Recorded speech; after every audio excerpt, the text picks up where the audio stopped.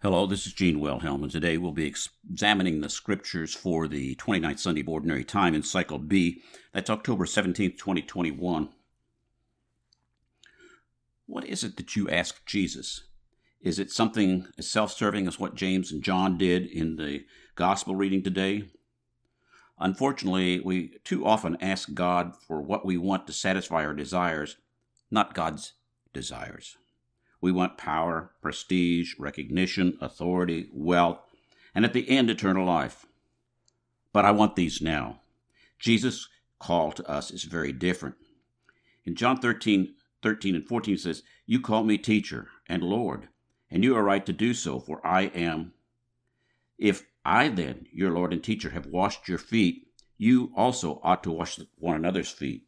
Or again in John 15, chapter 15, verses 10 through 14, "If you keep my commandments, you will abide in my love, just as I have kept my Father's commandments and abide in his love. These things I have spoken to you, that my joy may be in you, and that your joy may be full. This is my commandment, that you love one another as I have loved you. Greater love than this has no man than this, that a man lay down his life for his friends. You are my friends, if you do what I command you." The first reading is from Isaiah 53, 10 and 11. And it's very short, but this is a prophecy of the Messiah, and we need to look at it carefully. We won't spend a lot of time, but we will look at it carefully. It begins, "The Lord was pleased to crush him with infirmity." Now, you'd think, if you were a typical person, you would think that if God had chosen somebody special, especially chose that person to be the Messiah, that he wouldn't have crushed him with infirmity. He would have given him everything he needed to be successful. But in God's way of looking at things, this infirmity, this crushing of the Messiah, is exactly what was supposed to be happening. And if he gives his life as an offering for sin, he shall see his descendants in a long life, and the will of the Lord shall be accomplished through him. We are the spiritual descendants of Jesus Christ in that what he did for us by dying on the cross is made us sons of God. He won back for us everything that Adam and Eve lost. And we don't often think about that. We see with the eyes that the Jews did in Jesus' time. We see with the eyes that the apostles did. And through the ages, the eyes that people look at what God is trying to tell us oftentimes are more human perspective than God's perspective. Man does not see as God sees. God sees the heart. And that's really what's going on here. And that's from 1 Samuel 15, about verse 22. And it says, "Because of his affliction, he shall see the light in fullness of days." So Jesus did exactly what he needed to do. Jesus' work was not done when he died on the cross. His work was not completely done when he rose from the dead. His work was done. He had completed the work that the Father gave him when he ascended into heaven. And then the Father gave the Holy Spirit to the apostles 10 days later. "Because of his affliction, he shall see the light in fullness of days." So God chose his Son to go through all of this, and then he raised him from the dead, so that we too might be able to be raised from the dead. "Through his suffering, my servant shall justify many, and their guilt he shall bear." Now let's look at a couple of scriptures there. Let's look first of all, let's look at 1 Peter chapter 3, verse 18. "For Christ also died for sins once for all, the righteous for the unrighteous, that he might bring us to God, being put to death in the flesh, but made alive in the spirit." Romans 5:6 says, "While we were yet helpless, at the right time, Christ died for the ungodly." Again, I don't have it down here, but I know it by heart. The last part of Isaiah 60, verse 22, I think it stands, or line D, in the Jerusalem line says, "In due time I will act with speed." In the RSV, I believe it says, "When the time is right, I will act with speed." So we need to understand that God sent his Son into the world at exactly the right time to do exactly what he wanted him to do. Jesus told the apostles that he was obedient to the Father in all things, and he was obedient even unto death. So we need to be aware of that. Note H for Isaiah 53 in the New Jerusalem Bible is the light. Here, Yahweh speaks to explain the mystery of the sufferings of the upright servant. He is not suffering for any guilt of his own, but takes the rebellious acts of many on himself and intercedes for them. So Jesus took those all on us because we couldn't do it. We can't redeem ourselves. Never could, never will. And so we need to understand that.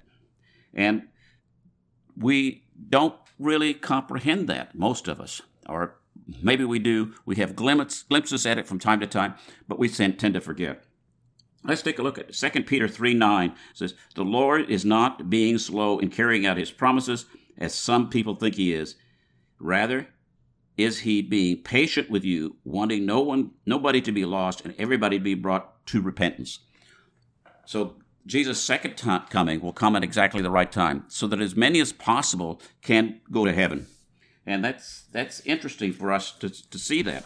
And we don't always think about that. Now, let's take a look at the gospel. The gospel is from Mark chapter 10, verses 35 to 45.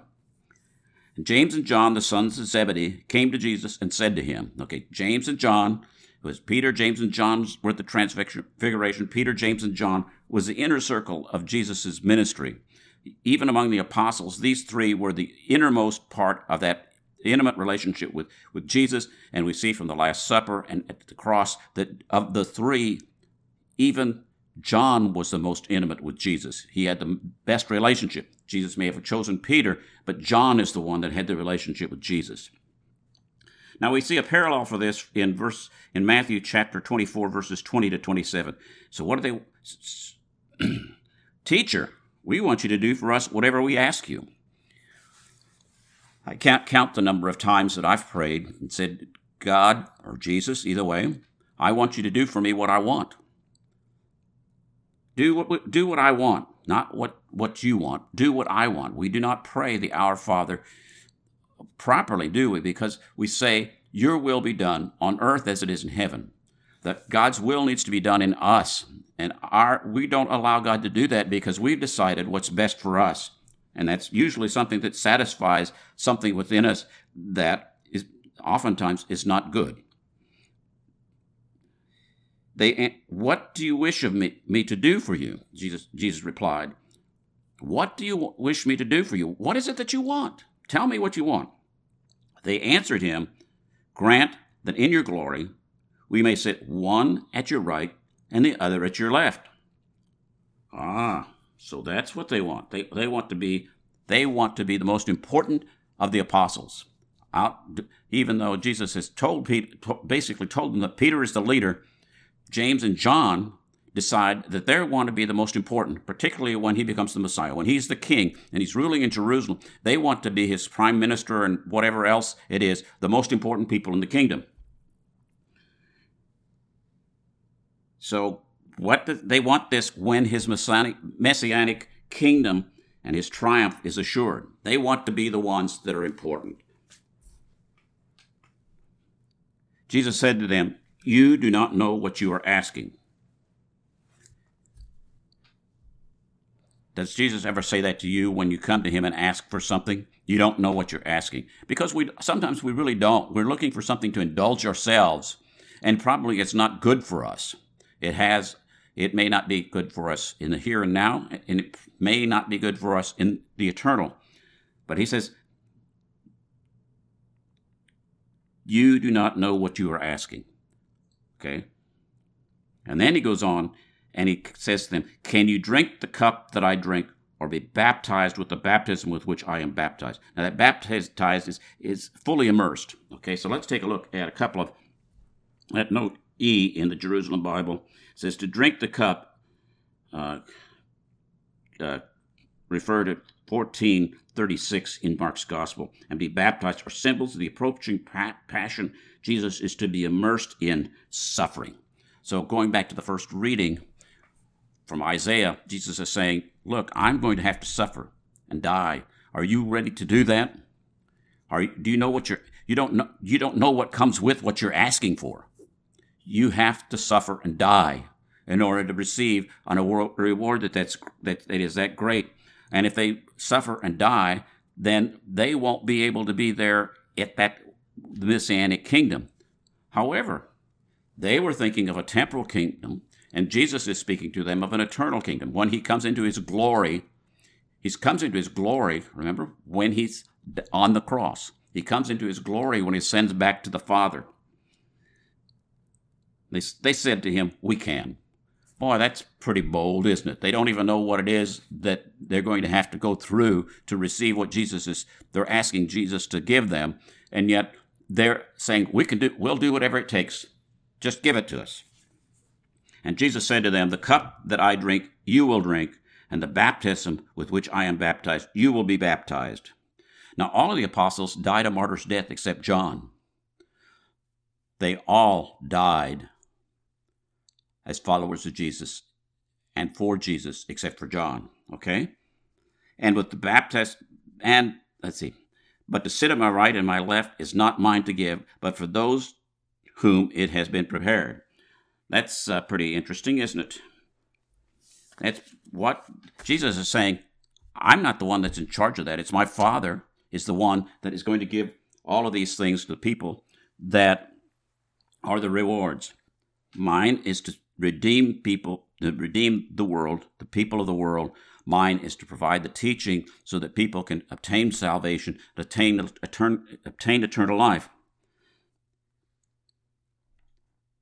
But it's for those for whom it has been prepared. So God the Father has already prepared people to sit at his right and his left. Okay? When the 10 heard this, they became indignant at James and John. Remember, several weeks ago, I think they were on the road and they were arguing among themselves who was the greatest. And so there's a lot of rivalry here among the apostles. You would think, in a group like this that's following Jesus, hearing his teaching, that he selected to be leaders of his church, that there would be unity. Amazing, isn't it? There's about as much unity in the apostles as we see in a lot of the members of the church today, including the hierarchy. And the hierarchy are the successors of the apostles. So Jesus has to, they didn't get it. We don't get it. What Jesus is promising us and what he's giving us is very different from what we decide that we want. Jesus summoned them and said to them, you know that those who are recognized as rulers over the Gentiles lord it over them, and their great ones make their authority over them felt. Okay, so what does that mean? You just have to look around in the world of politics today and you'll see that. But Jesus is telling them basically the same thing that Samuel told the Israelites when they asked for a king. Let's look at 1 Samuel chapter 8, verses 10 to 18. So Samuel told all the words of the Lord to the people who were asking them for a king from him. He said, these will be the ways of the king who will reign over you.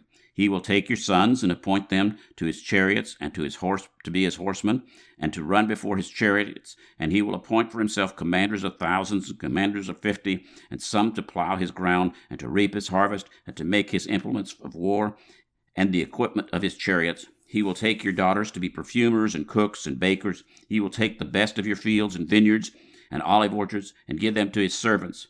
He will take the tenth of your grain and of your vineyards and give it to his officers and to his servants. He will take your men servants and maid servants and the best of your cattle and your donkeys and put them to work. He will take the tenth of your flocks and you shall be his slaves.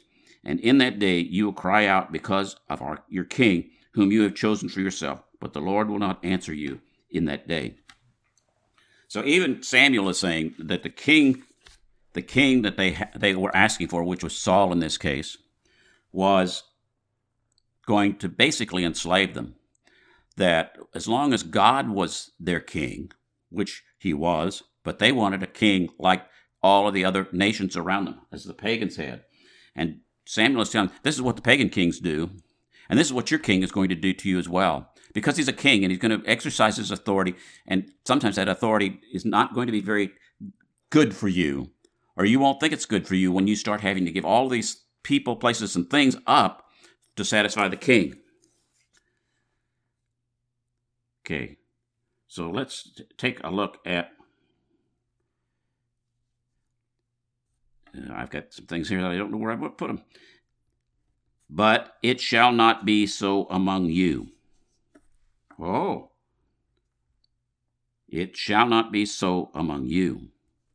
Rather, whoever wishes to be great among you will be your servant. Whoever wishes to be first among you will be the slave of all.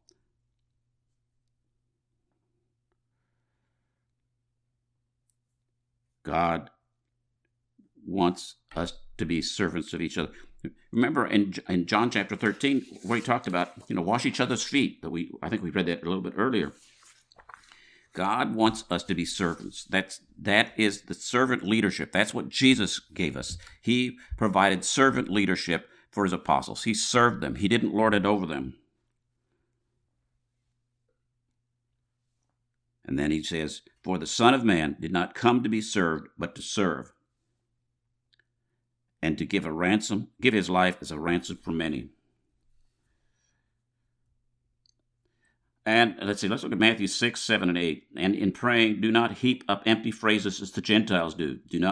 They think that they will be heard for their many words. Do not be like them, for your Father in heaven knows what you need before he asks you.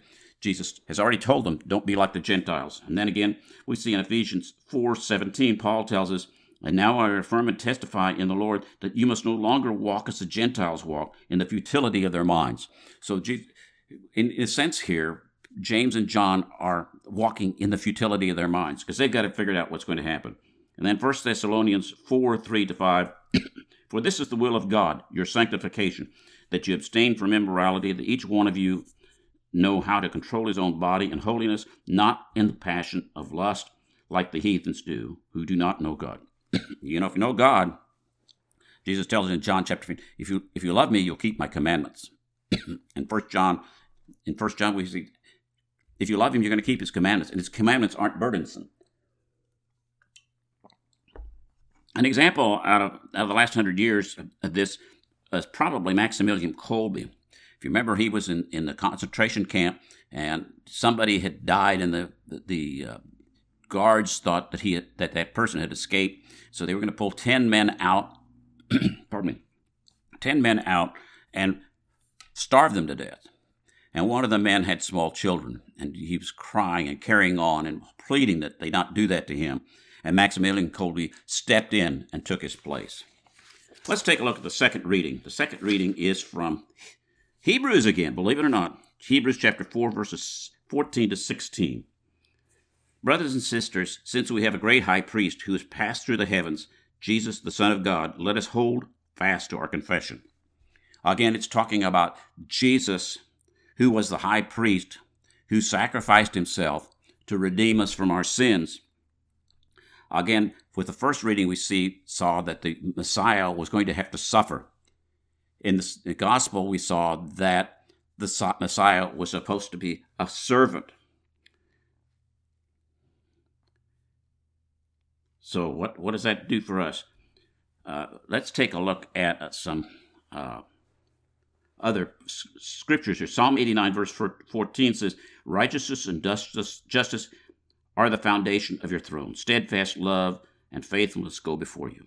So the steadfast love of the Lord never ceases, and God's love for us was, that's not the one we need. Okay, but God, that's for the Psalm. I'm sorry, I messed up. God wants us to know that. Note E for Hebrews 4 in the New Jerusalem Bible says, the first mention of heaven, where according to the letter, Christ exercises his priestly function seated at the right hand of God. So Jesus is at the right hand of the Father.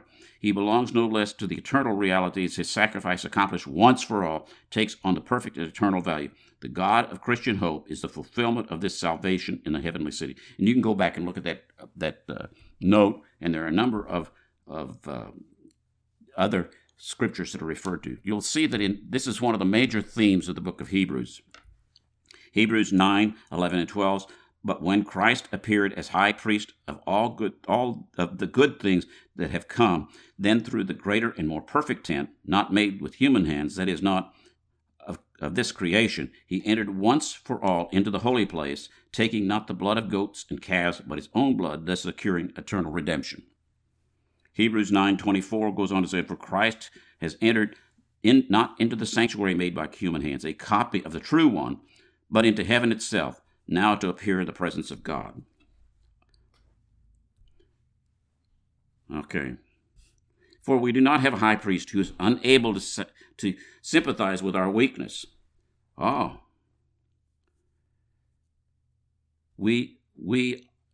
Jesus, I believe it's in, I don't exactly recall, he was like us in all things but sin. Jesus knows what it's like. He was tempted in the desert. We see that he was tempted in the desert. But we don't know what other temptations he had. But Jesus was tempted. He was tempted in the garden. He was tempted in the garden not to do the Father's will. If you listen to his prayer, it's obvious that there was some kind of a temptation there that he was experiencing. And he was praying that he would do the Father's will, even though there was a temptation not to do it. And it says, yet without sin. So let us confidently approach the throne of grace to receive mercy and to find grace for a timely help. 2 Corinthians 5:21 says, for our sake he made him to be sin who knew no sin, so that in him we might become the righteousness of God. Jesus took our sins upon himself. Jesus laid down his life for us. And that's what Jesus was saying in the gospel to the apostles, that you need to lay down your lives for one another, for those to whom I have given you. Now let's look at the responsorial psalm. It's from Psalm 33, and it's an interesting psalm, and it's various verses, and the response is, Lord, let your mercy be on us as we place our trust in you. Lord, let your mercy be on us as we place our trust in you. If you don't place your trust in Jesus, then are you really wanting his mercy? God wants to give us his mercy, but we have to trust that he's going to give it to us. And we have to trust that his mercy is sufficient for us to be able to receive it and give us what we need. And I'm going to go to this Psalm 89, verse 14. I'm sorry, I did that earlier. Righteousness and justice are the foundation of your throne. Steadfast love and faithfulness go before you. God wants to give us. He's faithful to us. He's righteous. What he does is right. He does the right thing. Justice means he gives what is right to be done. And that's the foundation of his throne. By his very nature, this is who he is. And his steadfast love and faithfulness go before him. Steadfast love is what we see frequently. It doesn't change. Nothing I can do can change God's love. Okay, let's look at Deuteronomy 32:4, which says, the rock is his work. The rock, his work is perfect, for all his ways are justice. A God of faithfulness and without iniquity, just and right is he. So even early on in the journey of the Israelite people to the day of Jesus, they are told that the Lord is my rock and my salvation. Okay, so they know that. They've heard that. Let's look now at Psalm 100. Upright is the word of the Lord, and all his works are trustworthy. He loves justice and right. Of his kindness the earth is full. Psalm 119:64 says, the earth, O Lord, is full of your steadfast love. Teach me your statutes. God wants us to be totally united to him. Again, Jesus told us in John chapter 15, if you love me, you'll keep my commandments. But we can't do it on our own, can we? We need God's help to be faithful to him. And anytime we try to do anything on our own, we're asking for trouble. See, the eyes of the Lord are upon those who fear him, upon those who hope for his kindnesses. God is going to look out for you if you say that you're going to be dependent upon him, and you act like it.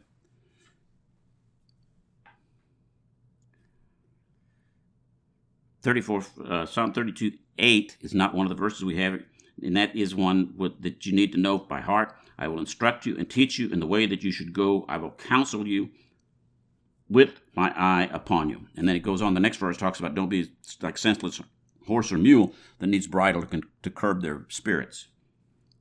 Okay, let's look at Psalm 34, verse 15. The eyes of the Lord are toward the righteous, and his ears toward their cry. Are you righteous? Are you a person of integrity? Are you doing what you should be doing? Or are you being like the apostles, that sometimes you are and sometimes you aren't? The apostles in the gospel, sometimes they were doing the right thing and sometimes they weren't. Now, it may not have been serious sin, but they're not doing what's right. And then he goes on to say, to deliver them from death and to preserve them in spite of famine. Now, I'm going to take a little liberty with that because I'm going to look at Amos chapter 8, verse 11. It says, behold, the days are coming, says the Lord God, when I will send a famine on the land, not a famine of bread, nor a thirst for water, but of hearing the words of the Lord. I think we're pretty much in that type of a situation right now. People don't want to hear God's word. They're hungry for the truth, but they don't know what the truth is. They don't know how to find the truth, and they're not doing what they need to do to be able to find it. So their people are hungry and thirsty, but they don't realize it is God. You know, St. Augustine said, our hearts are restless, Lord, until they rest in you. We're not resting in God. Okay, so let's go on. Our soul waits for the Lord, who is our help and shield. Do you do that? Or do you plod ahead on your own because that's what you want to do? Psalm 115:9 says, O Israel, trust in the Lord. He is their help and their shield. And again, Psalm 130, verse 6, which those who pray the daily office or Christian prayer will know this one by heart. My soul waits for the Lord more than the watchman for the morning, more than the watchman for the morning. Are you waiting for the Lord? Are you expectant that he's going to come? Are you expectant? That's what hope is. It's expectation for God to act. Are you there? And then finally it says, may your kindness, O Lord, be upon us who have put our hope in you. May your kindness be upon us who put our hope in you. Psalm 90, verse 17, let the favor of the Lord our God be upon us. Establish the work of our hands upon us. Yes, establish the work of our hands. Are you doing what God wants? Are you expecting God to give you what you need to be able to do what's necessary? With that, I'm going to close, and I just have one more scripture that I'd like to give you, and that's Ephesians 5, 1 and 2. Therefore, be imitators of God as beloved children, and walk in love as Christ loved us and gave himself up for us, a fragrant offering and a sacrifice to God. Think about these things. God bless you. Hope you have a great week. Hope to see you again next week.